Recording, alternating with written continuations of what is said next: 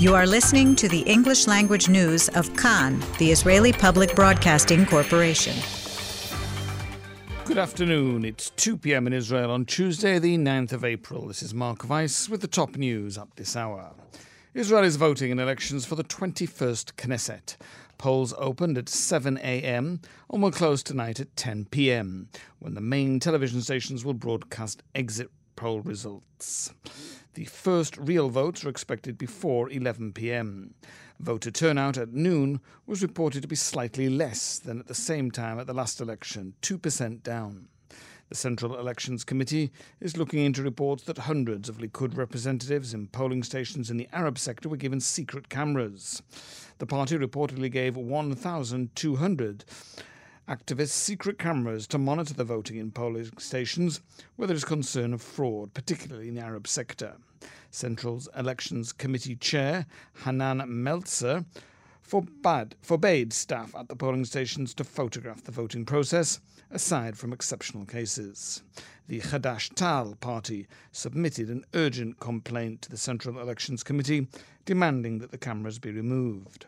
Knesset member Jamil Zachalka of Ram Balad said that this was illegal and was meant to intimidate the Arab voters and to deter them from realizing their fundamental rights. The Prime Minister referred to this when he voted in Jerusalem and said that there should be visible cameras everywhere to ensure proper voting. Blue and White petitioned the Central Elections Committee after it said that it had heard repeated reports that blue and white ballot slips were tampered with or hidden. Blue and White asked Meltzer to instruct the district election committees to ensure that voting proceeded properly. The police reported a number of irregular incidents. Signs of gunshots were found this morning in a branch of Balad in Arabeh. In Nazareth, the chair of the polling station was caught trying to steal envelopes with ballot slips inside. He was taken for questioning.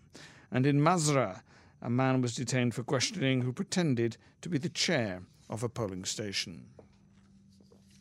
Prime Minister Benjamin Netanyahu cast his vote in a polling station near the Prime Minister's residence in Jerusalem this morning. He said voting is a holy act, the very essence of democracy. Blue and White Chair Benny Gantz voted in Rosh Hashanah, calling for a new dawn, a new history for the country. He urged all Israelis to get out and vote, saying they should take full responsibility for their democracy. President Reuven Rivlin voted in Jerusalem and called on all Israelis to vote and exercise their right to vote. He said neither the president nor party leaders or the prime minister will decide the next government. The only people who will decide who will be the next government and the prime minister are you. For 50 years, my wife and I have voted together. I hope and pray, and I'm sure that we will do so together in its time, near our home, in a reference to the recent hospitalization of his wife following a lung transplant. In other news, some 150 Palestinian security prisoners held in Israel's Rimon and Kitziot prisons launched a hunger strike on Monday after talks to avert a strike collapsed.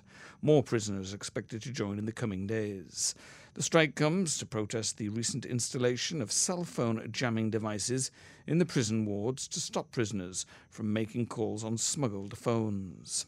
Israel has also refused to allow family visits from Hamas-ruled Gaza. On Tuesday morning, the engineering team of Space IL and Israel Aerospace Industries successfully carried out another maneuver around the moon, bringing the Bereshit lunar lander to orbit within 200 kilometers of the moon every 2 hours. The final maneuver is expected to take place on Wednesday evening, ahead of the expected landing on Thursday night between 10 and 11 o'clock. British Prime Minister Theresa May is to hold last-minute Brexit talks with the leaders of Germany and France later today, 4 days before the UK is scheduled to leave the EU. The weather. Hot today. Maximum temperatures in the main centres: Jerusalem at 24, Tel Aviv 27, Haifa 24, and in Eilat rising to 33 degrees Celsius. That's the news from Kan Reka, the Israel Public Broadcasting Corporation. Join us at 8 p.m. for our 1-hour news programme.